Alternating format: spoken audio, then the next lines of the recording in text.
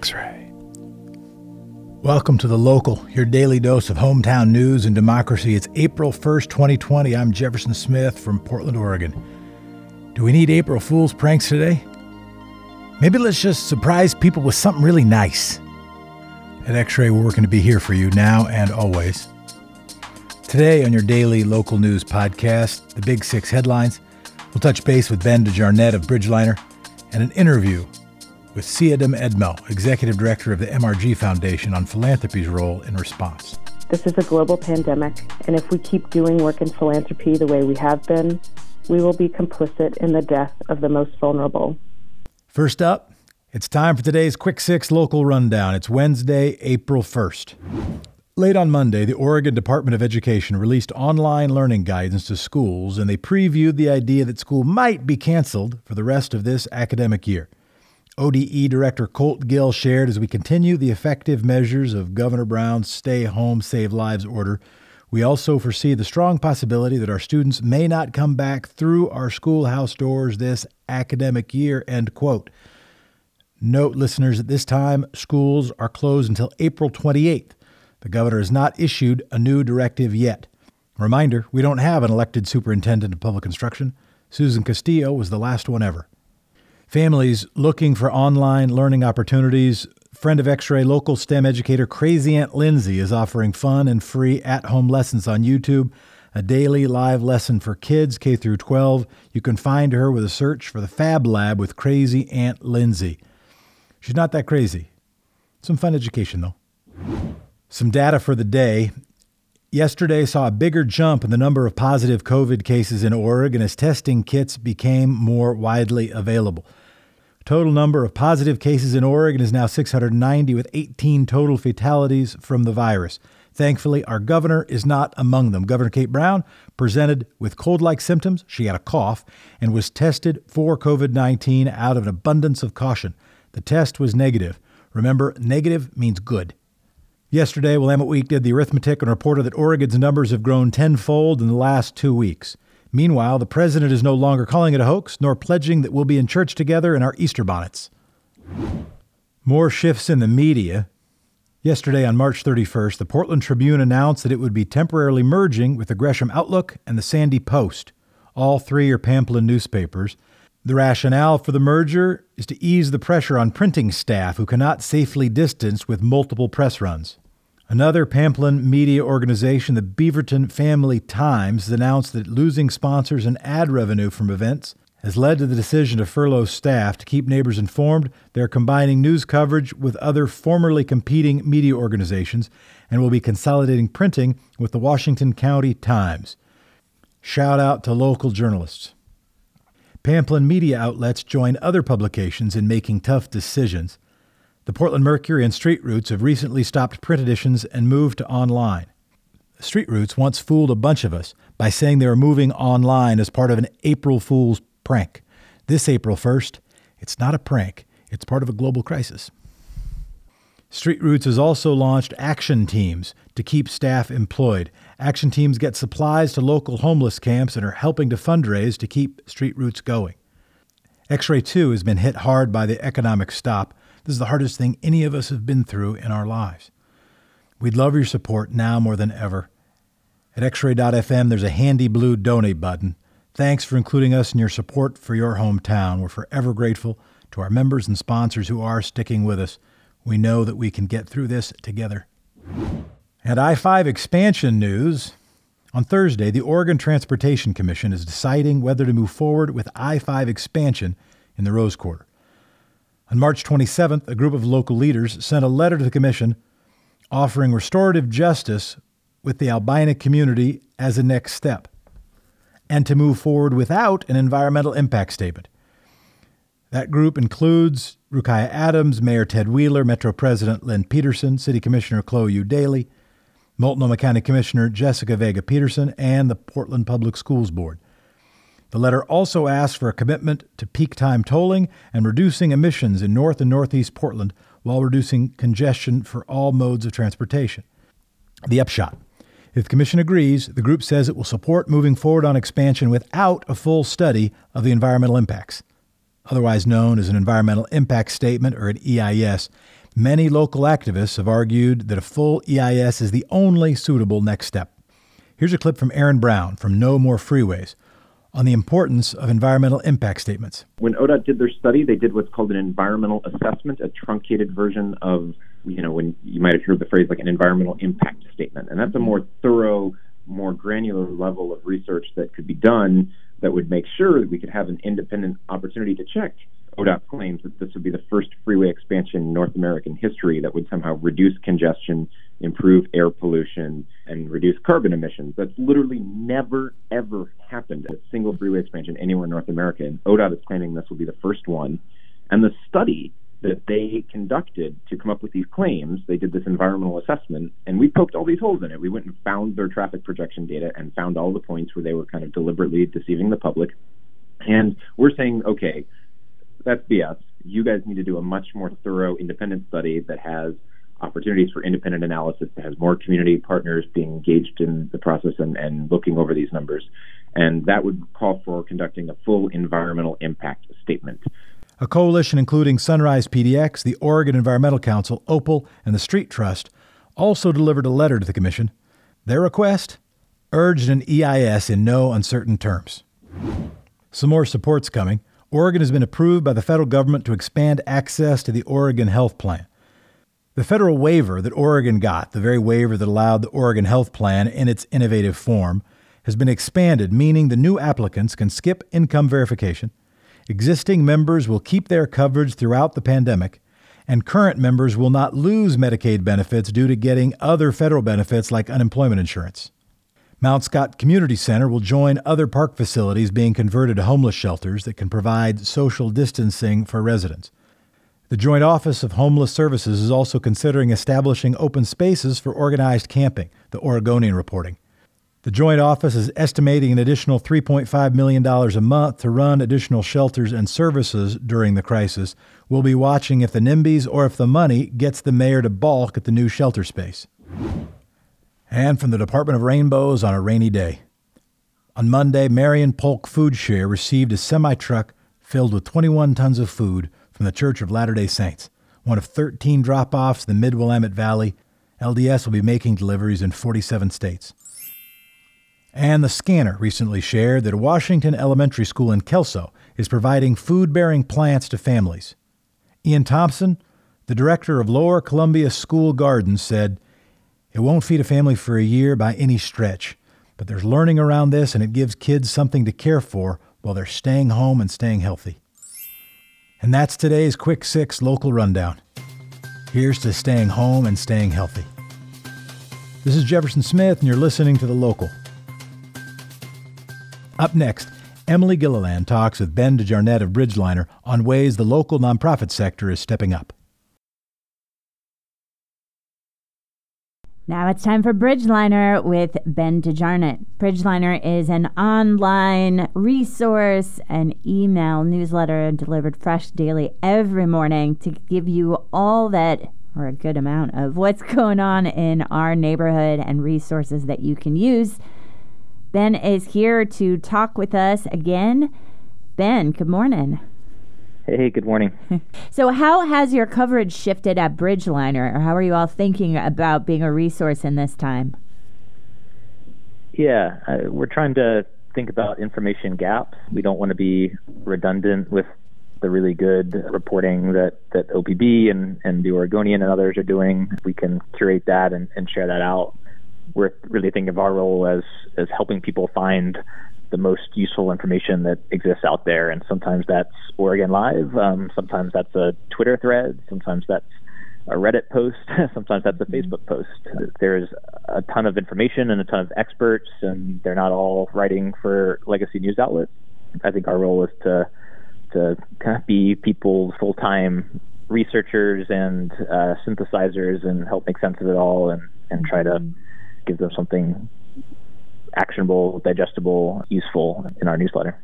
Now, with information moving so quickly, how is your team organizing itself in order to track all that information and then come together into this resource that you all share through your email newsletter? Are you meeting every couple of hours? I'm sure you're meeting remotely at this point, I'm guessing. Yeah, we are meeting remotely, and it's a small team, me and Devin. Yeah, I mean, we're talking daily and trying to divide and conquer and push other things off our plate so we can focus on this right now. And, yesterday we pulled together a little kind of virtual happy hour with Portland Underground Grad School, and nice. Had 20 odd so folks join us to talk about consuming news in this moment and how to create healthy habits and how to find what's useful and avoid kind of the onslaught of news that at some point becomes less and less helpful. Yeah, it's so interesting. I'm noticing that social media seems like folks seem to be communicating more through Facebook and Twitter because they're all at home, and some folks sort of posted up at screens or a screen watching news come in live, and with a 24-hour news cycle already, we knew that these news organizations are trying to fill the moments, but now with things moving so quickly, information is coming at us at breakneck speed. Do you have any recommendations for media consumption right now for our listeners? I think try to plan it. Try to think of it like a media diet that you're intentional about, and decide what your trusted sources are, what your trusted curators are. I have a few people on Twitter that I found very helpful. The Daily Podcast is my kind of national outlet that I go to for the daily updates into the bigger national and global context. I guess my job requires me to be a little bit more deep in the weeds on the local stuff and to be following that more closely. But, I think it helps to start and say, like, what are my information needs? What do I actually need to know in order to be safe today, to do my work today, and create your media diet around meeting those needs, and try to be honest with yourself about when you're consuming news beyond meeting those needs, and whether that's healthy or whether that's just adding to your stress and your anxiety. Yeah, those are great tips. I was noticing just even in myself, I'm working with a nonprofit right now in addition to what I'm doing at X-Ray, and felt like the entire morning I was just inundated with news stories. And so I've been thinking a lot about alerts versus going to get the information myself on my schedule, because there are so many updates so regularly. If you're watching your phone and it's you've got it set up for alerts, they're going to be coming at you pretty fast. Yeah. What are some of the ways that you're seeing that folks can step up and step in to support each other in this time of crisis? Yeah, there's been, I think, an amazing response, and this has been one of the, I guess, silver linings in this experience, is seeing people stepping up for each other, the efforts to organize lists of local businesses that have gift cards that you can buy right now, the shop local movement and sites that are springing up to help with that, people stepping up to volunteer for Meals on Wheels and funds and all this other work. I think increasingly, all this is going to help limit the damage. It's important, but I think we need to also be real about the fact that it's going to take an unprecedented government response over the next month and several months to steady the ship and help people get through this. And there's going to be a real need for advocacy at every level, federal, state, local.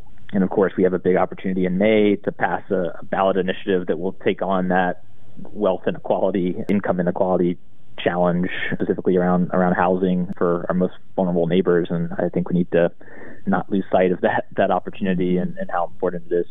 Yeah, absolutely. Ben, before we close out, what comes next?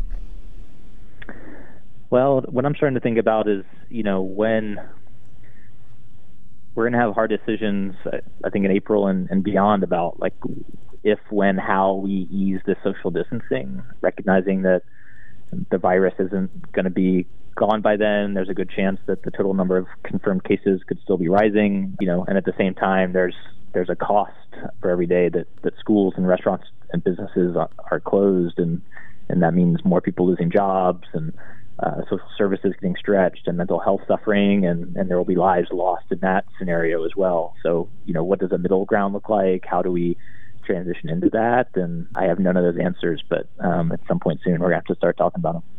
Yeah, I thank you for that. We've been talking about how, in the coming days we're going to see such a exponential increase in the number of cases just today. And within the last half an hour or so, Governor Cuomo in New York says that they now have 2,382 cases. That's 1,008 more than yesterday. So as we see testing catch up, we're going to see a much broader spread of the virus, and we'll need to lean on each other even more. Ben, where can folks find you? Bridgeliner.com. Sign up for the newsletter, and you'll get it tomorrow morning. Excellent. Thank you so much for joining us yet again, Ben. Thanks, Emily. Stay well.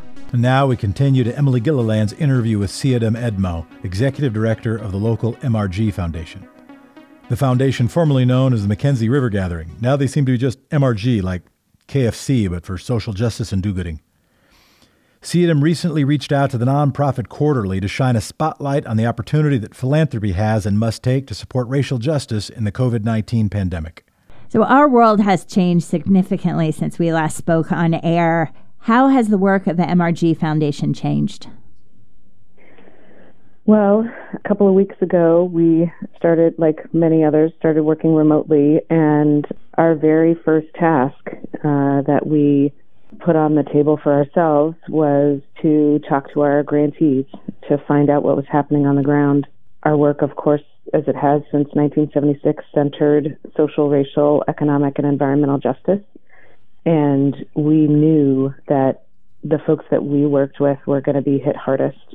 And so we wanted to find out from them what their immediate needs were and then be there for them, advocate for them, not only bring what we had to offer them to the table, but also connect them with larger philanthropy in the West.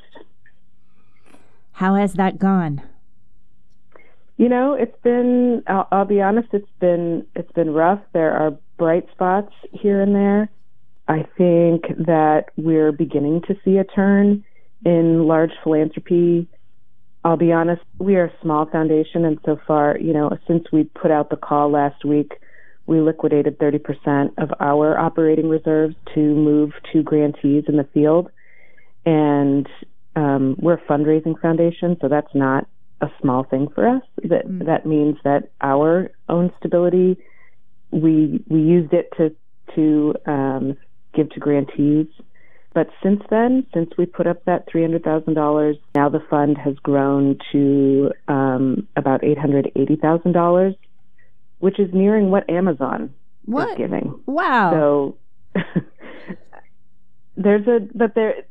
it's wow, yes, and it's also really disheartening, right? So one of the biggest companies in the world is giving. And we're just giving under what they're giving in their backyard around COVID response. So, yeah. Yes, my wow is definitely about the growth of your fund, not about matching Amazon's. Now, you have put together your reflections about the last couple of weeks and how MRG is showing up in the community into a letter that was recently published in the nonprofit Quarterly. Would you like to read any of that to our listeners? Yeah, if we've got time, I'll just read it all. That's great, please.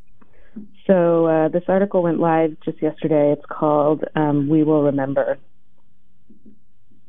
12 days ago, our 5-person staff at MRG Foundation began working remotely, and I began my morning by sending out an email to local funding colleagues about coordinating a response and creating a pooled fund rooted in racial and economic justice. Many were at the beginning phases of pushing their workforces toward home, and the pace of what was happening around us began to quicken exponentially. By 9 a.m. the following morning, our board was voting on a memo that would establish our own path, apart from some of the funders we had been in conversation with not 24 hours prior. Here's the story of what fell apart.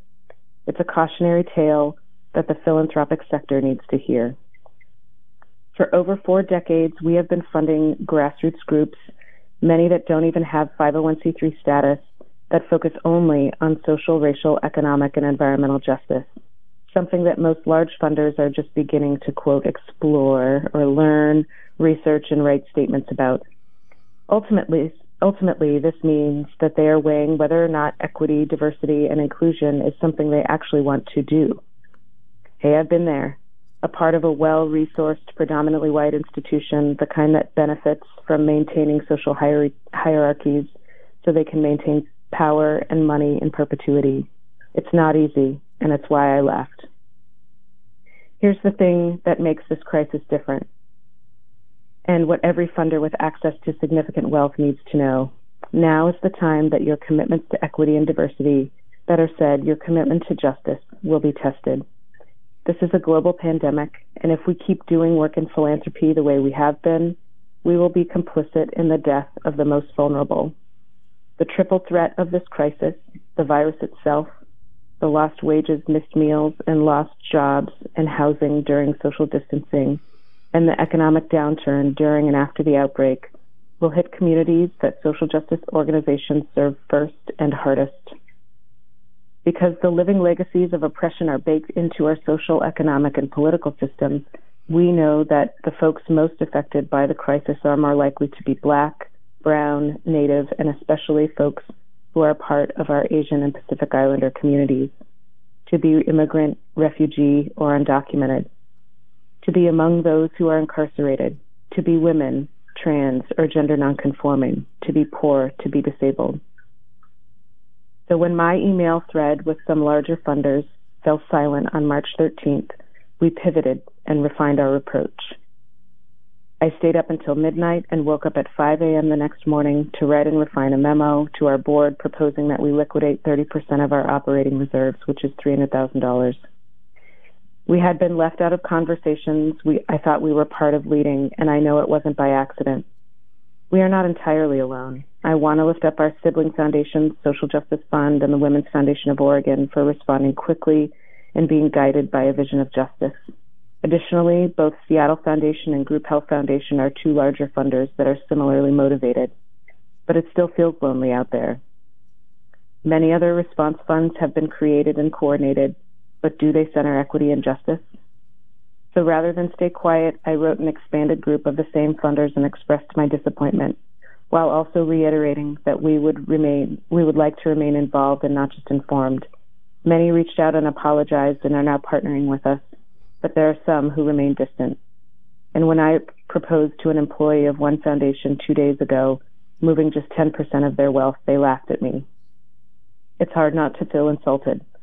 Listen, I see the poorest elders in my own tribal communities giving and sharing all the wealth they have in the world right now, the only food left in their fridge, with neighbors less fortunate.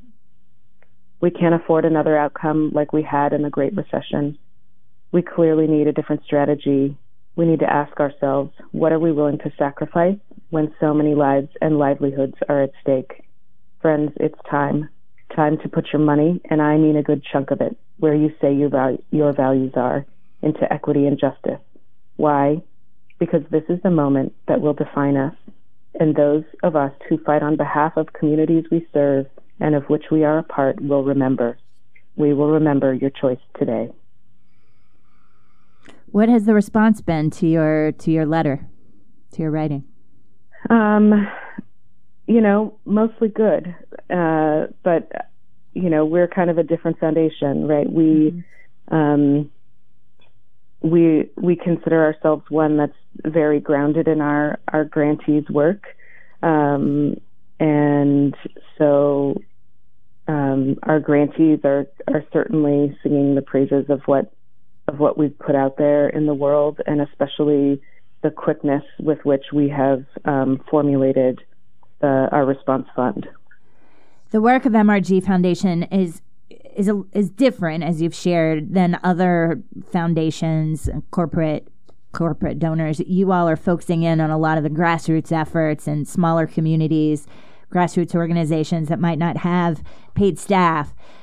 As we, as neighbors and community members, see opportunities to help nonprofits, do you have any advice for them? Is it better to give to an organization like MRG Foundation, who will disperse money to some of those smaller grassroots organizations across the state and support them in the recovery, or should they be directing funds to nonprofits directly? Do you have any advice to our listeners? Yeah, I mean, I would say both. A lot of us are already, and I'm sure the large proportion of your listeners are already donors to nonprofits that they care about. And I would say, number one, don't stop giving. Those nonprofits are relying on their base of individual donors right now. And so keep doing that. The other thing is, when considering if you're a person, that lives above the median income or you have more than you need right now, do consider a smaller nonprofit, one that focuses on equity and justice, right? Just as in my communication to large philanthropy about, really curating their response towards racial and economic justice, we as individuals can do that as well, right? We're in an incredibly isolating time, but we also have some opportunity, right? It's how you spend your time. What's bringing you hope these days? Oh, geez. I was on a call yesterday. It's knowing that our activist organizer community and Indian country, it's knowing all the people who are digging in and doubling down and who are with me late at night and early in the morning, still working, right? Still organizing. And one person yesterday, I was on a call with leadership from the affiliated tribes of Northwest Indians. The latest stimulus package does not include Indian country. And right now, we at MRG Foundation are holding some funds on behalf of tribal communities, and we want to get those out as quickly as possible, but grounded right in our values. So one tribal leader got, everybody's talking about death rates and who's tracking them and et cetera, et cetera. And then an elder from Yakima Nation, Patsy Whitefoot, got on the call and just sliced through all of that just by saying, "Good morning, friends and relatives. Patsy Whitefoot, Yakima Nation. It's a good day to be here. It's a good day to be here with all of you, doing this work alongside of all of you." And I'm like, yes, it is. It absolutely is. And, that grounding in traditional values of kinship and community is right now giving me a lot of life. And I will a special shout out to Native humor along all this. A lot of people in times of crisis think humor might be, callous and not appropriate and all of those things. But, as Indian people, we've seen plagues. We've experienced plagues before and survived them.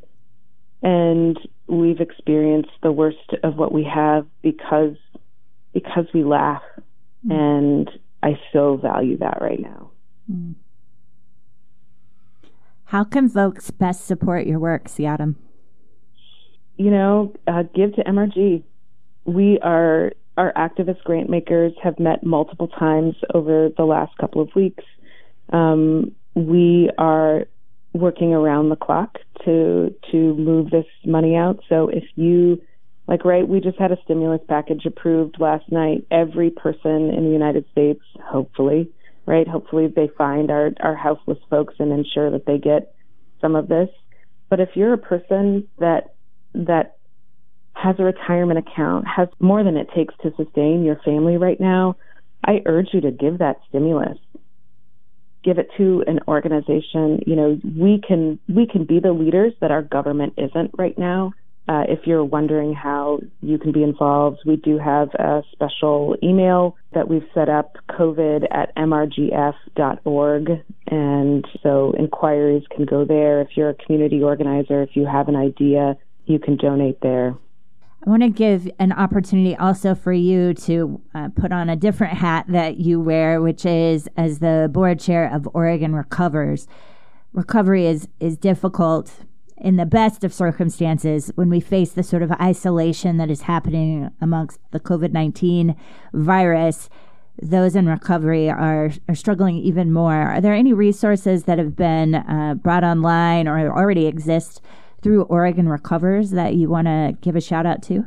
Oregon Recovers also has established a brand new website intended to connect folks all across the state of Oregon to provide resources to folks in recovery. So finding meetings online. So that's an important resource that's just now come live. OregonRecoveryNetwork.org. Oh, there you go. OregonRecoveryNetwork.org. Thanks, Emily. It was Google. Google approached us. We reached out to them, and they said, "Yeah, we'll do it, and we're just going to help you do it." I mean, I think we paid something for it, but again, Oregon Recovers is one of those, grassroots organizations that is doing what it needs to do to serve the communities that are impacted by addiction, and they're just doing it. They're not, waiting for some angel funder to come in, although let's be real, it would be great if that happened. So donate to Oregon Recovers, please. But it's going to be a way that we keep our communities safe and well at this time, especially in the state with some of the highest addiction rates and even with some of the lowest numbers in terms of access to recovery and treatment. Now that number has plummeted even more. So we had to move in as an organization and fill that void for a community that was rapidly collapsing, right? Because the state is not reimbursing treatment providers or centers for clients that aren't coming in. And right now we need to hold that system up because the state has not come forward to do it. Where can folks find MRG Foundation again? We are at mrgfoundation.org. Excellent. Se-Ah-Dom, thank you so much for joining us this morning. I know you are busy getting great things, amazing things done for folks all over the state and beyond. Really appreciate you stopping in to give us a sense of what's happening and how folks can support. Thanks for having me. And hey, thanks to the whole X-Ray team for keeping radio going right now. We need it a lot. Thanks, Se-Ah-Dom. Again, that was Se-Ah-Dom Edmo, the executive director of MRG Foundation. MRG has a new recovery fund focused on grassroots organizations centering on racial, social, economic, and environmental justice. You can find more about MRG Foundation online.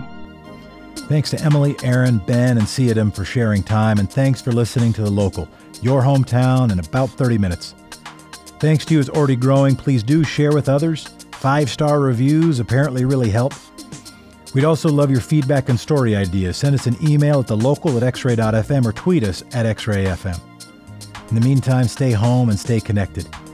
On our next episode, we'll be talking with Oregon Senator Ron Wyden. Thanks, everybody. And thank you, democracy. Talk to you tomorrow.